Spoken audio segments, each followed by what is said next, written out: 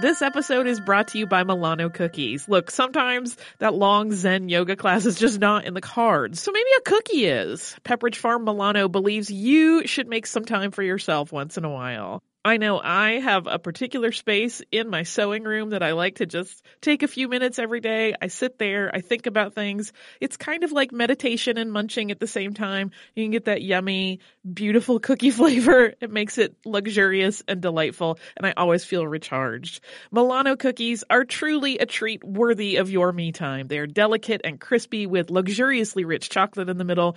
You really want to keep these just for you. So remember to save something for yourself with Pepperidge Farm Milano. How do you find a new way forward when suddenly you have to, ready or not? Maybe you're relocating. Or having your first baby. Or leaving a relationship. Just starting? Or just starting over. On the road to somewhere, we talk about all of it, getting really honest. And we definitely laugh our way through it. That's the beauty of this journey. I'm Lisa Oz. And I'm Jill Herzig. Join us as we navigate our own big life changes on our podcast, The Road to Somewhere. Listen to The Road to Somewhere on the iHeartRadio app, on Apple Podcasts, or wherever you get your podcasts. Welcome to Stuff You Missed in History Class from HowStuffWorks.com.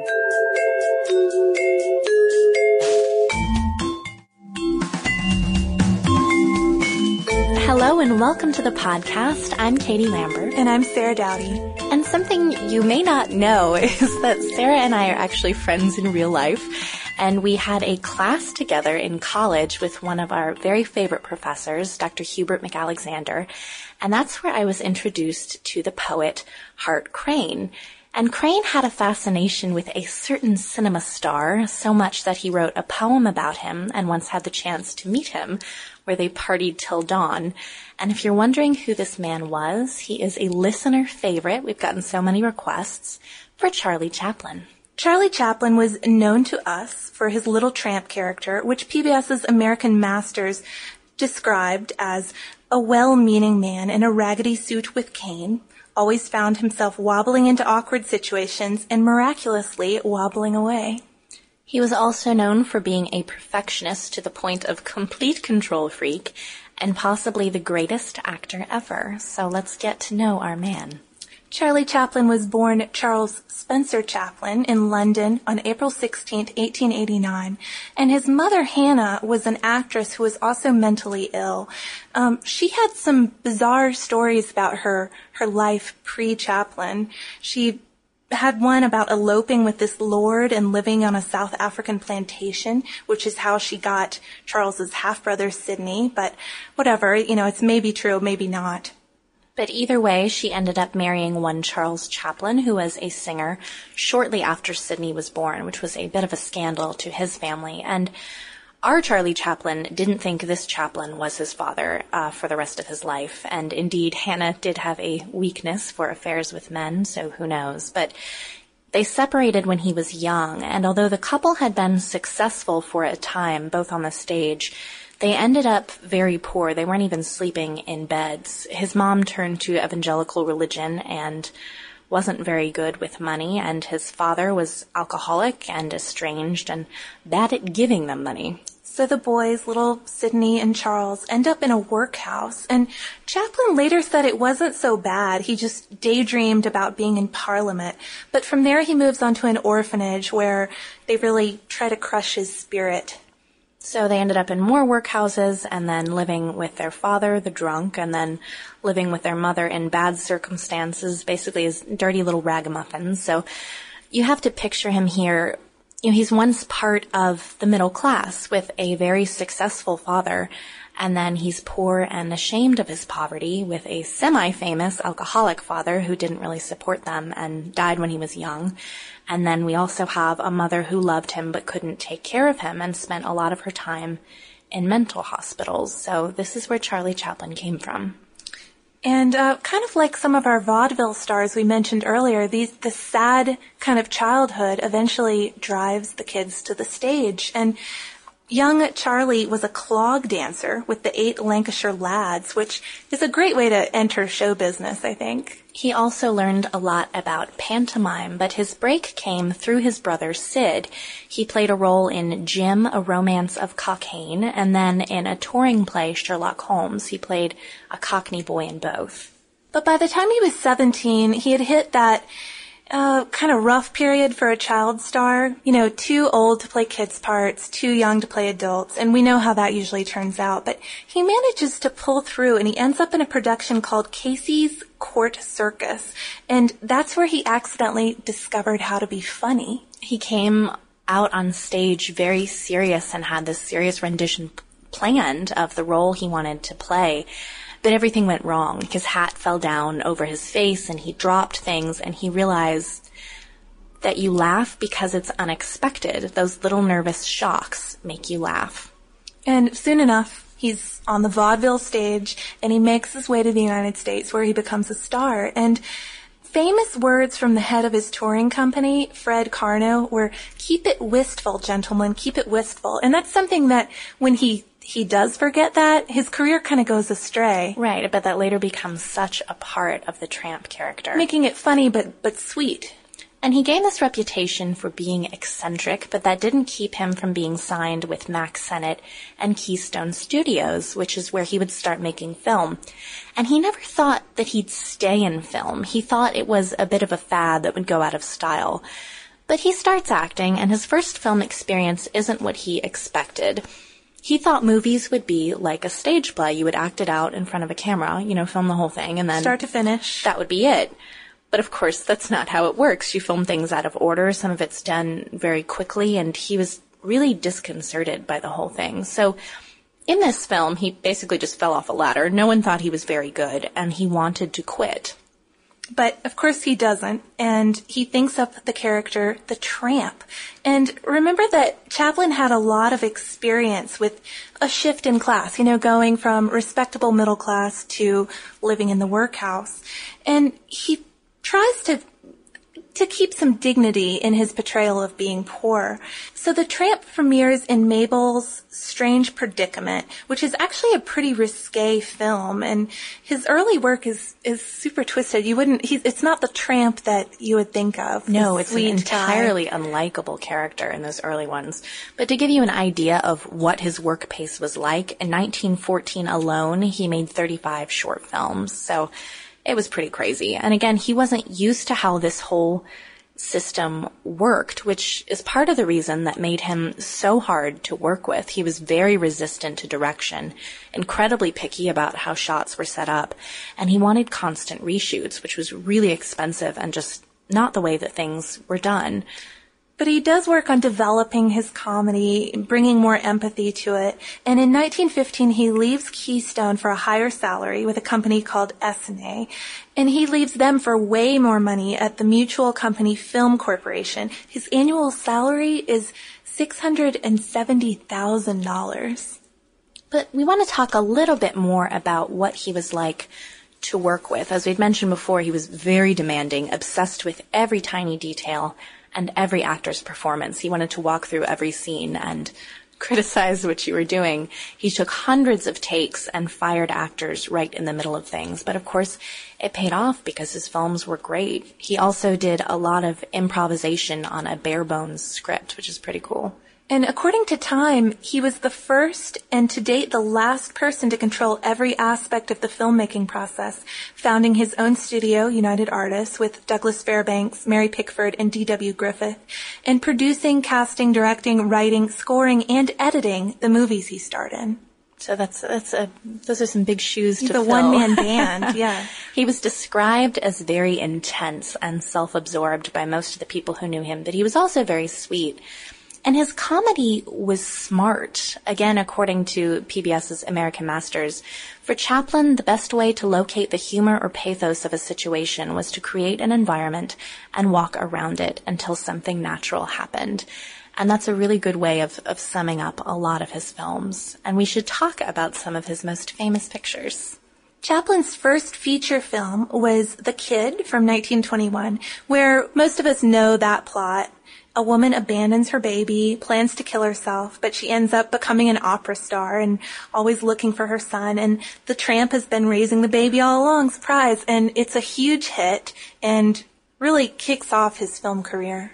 Another biggie is The Gold Rush, 1925, and this was the film that he said he wanted to be remembered for. It's often considered his masterpiece. He made it with United Artists, and the plot is that he's the tramp again, this time during the gold rush in Alaska. He falls in love, and there's a famous scene where he eats his own boot for Thanksgiving dinner, which he carves and shares with the Big Jim character. You can see this clip on tcm.com if you search for it. I was thinking hot ham water might be better, but nobody asked me. This is actually the film that I watched for a third grade class project on Charlie Chaplin, which I also made a clay sculpture that my dad still has. And you discovered that the movie Chaplin was perhaps not proper viewing for an 8-year-old. Probably not good for like an 8-year-old kid, but The Gold Rush is. And his next big film was City Lights in 1930, and in this one, the tramp helps cure a blind girl of her blindness, and he's in love, but once she sees who he is, she isn't. And this is called by some the most romantic scene in film history. And this one was a compromise between the silent movies and the talkies. He held out for a long time in silent film and did well. It was a good bet. And in this one, he didn't talk, but there was music and sound effects, so it was kind of easing into the idea. Yeah, he finally spoke in The Great Dictator from 1940, and he played two roles, a tramp-like Jewish barber and a Hitler figure named Adenoid Hinkle. And to give a little context, this is when a lot of people thought that maybe we should try to work with Hitler, and according to Roger Ebert, it prophesied the persecution of the Jews, and the scenes of stormtroopers terrorizing the ghetto were thought at the time to go too far. What a sad joke that seems today. And in one scene, the Hinkle character tries to rip up a bunch of spaghetti, saying that's how he'll destroy his enemies, but he can't actually do it. It is a very cruel satire and very spot on. He's a wholly unlikable character. And the film starts off with this quote: "This is the story of the period between two world wars, an interim during which insanity cut loose, liberty took a nosedive, and humanity was kicked around somewhat." And Chaplin was very political, as we'll learn a little bit later in the podcast. In 1947, he changed characters dramatically in Monsieur Verdoux. He didn't play the tramp, and instead he played a serial killer, actually one who marries women and kills them for their insurance money to support his own family. So basically a total Bluebeard. The concept was actually Orson Welles' idea and based on a real French serial killer, Henri Landru. But the film did not go over well, and around this time Chaplin was embroiled in a paternity suit and considered a communist, and there was all this controversy, and people didn't like him playing somebody who wasn't the tramp. No, my favorite contemporary review just started with, "Chaplin generates little sympathy." It's very dry, isn't it? It cracked me up. It is a very dark film. One line from Henri Verdoux in the film says, "War's conflict, it's all business. One murder makes a villain, millions a hero. Numbers sanctify, my good fellow." So it was anti-war, and it's also known as being an anti-capitalist film. Which 1947, not a good time for that. No. And as far as his personal life goes, it was a bit messy, to say the least. In 1918, he married a 16-year-old, Mildred Harris. That didn't last. And in 1924, he married another teenager, Lita Gray, with whom he had a very bitter divorce. It's possible that their story inspired Lolita, according to the biographer who wrote Tramp, The Life of Charlie Chaplin, Joyce Milton, and I got some very good details from her book. He has another marriage to Paulette Goddard, and she describes him as being difficult but charming, and that genius can be rather difficult to live with. And he has several affairs, including one with Pola Negri, who Katie's interested in her. Yes, I really like her, and she wrote about it in Memoirs of a Star. And you might remember a mention from our William Hearst podcast about him being on the yacht with Marion Davies when there was that mysterious murder and that perhaps he was having an affair with Davies. Maybe. But he also had a paternity suit with Joan Barry, and this is so strange, but the child was proven not to actually be his, according to blood evidence, but blood evidence wasn't admissible in court, so the court makes him pay, and then a second trial happens where the exact same thing goes down. They find it's not his child, but he still has to pay. So paying for someone else's baby, this hurt a little bit, but the American public did not approve of this whole thing or his womanizing in general. And that's not all they didn't approve of. He had some very lefty politics, and he was investigated by the House Un-American Activities Committee for being a supposed communist sympathizer for some things he said during World War II. He thought we should help the Soviet Union on a second front. And people didn't like that he hadn't seen service during World War II, or at least gone on some sort of entertainment tour like a lot of the stars at the time did.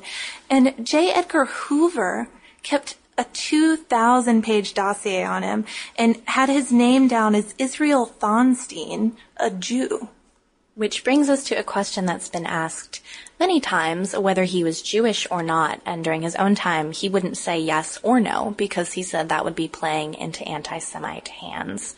But his political views were so controversial that after he went to London for one of his premieres, he wasn't allowed back into the United States. So he became a little bitter about this incident, a little disenchanted with the U.S., and he moved to Switzerland. But it's not a terribly unhappy ending in Switzerland. He marries Una O'Neill, who is the playwright Eugene O'Neill's daughter, when he's in his 50s and she's 18. He really does have a thing for teenagers. But they're quite happy together. They live in Switzerland and they have 8 children. And he does end up returning to the U.S. for an honorary Oscar. And he gets a 12-minute ovation, which is, to record, the longest ovation at the Oscars. And he ended up being knighted by the Queen in England. But he died Christmas Day in 1977, and his body was stolen from his Swiss cemetery by thieves. It was later returned and reburied, but still, exhumation in our podcast, exhumation and dream visions. Always comes up. And to end where we started, we'll give you a quote from Hart Crane's Chaplin-esque. We will sidestep and to the final smirk dally the doom of that inevitable thumb that slowly chafes its puckered index toward us, facing the dull squint with what innocence and what surprise. And that brings us to our listener mail today. This is an email from James, who was on his way to Vienna when he wrote us. He did mention that our podcast keeps him from losing his mind at work and called us saints. But St. Katie, I like that. Yeah, St. Katie and St. Sarah. But he did write, in your podcast on the Book of Kells, you incorrectly said that the Latin Vulgate Bible is the basis for English translations today, though it was a key source for the King James Version, translated in 1611. Most of the King James Version, as well as all modern Bible translations, use the Greek and Hebrew text as primary sources. The first English translation made by John Wycliffe was a translation of the Vulgate into English in 1382. So a little more background information for those monks scribbling away at the Book of Kells. And if you'd like to email us any corrections or comments or suggestions, it's historypodcast@howstuffworks.com. You can also follow us on Twitter at Missed in History or join our Facebook fan page. But we'd like to end with an interesting side note about our buddy Chaplin. His films might be good for your health to completely exaggerate the claims of one study. In the study, breastfeeding mothers watching Chaplin films laughed quite a bit, which upped their melatonin levels and decreased their baby's allergic responses. So rent some Chaplin. And if you're interested in learning a little more about that, we have an article called Does Breastfeeding Make Better Babies by our own Molly Edmonds of Stuff Mom Never Told You. And you can search for it on our homepage at www.howstuffworks.com. For more on this and thousands of other topics, visit howstuffworks.com. And be sure to check out the Stuff You Missed in History Class blog on the howstuffworks.com homepage.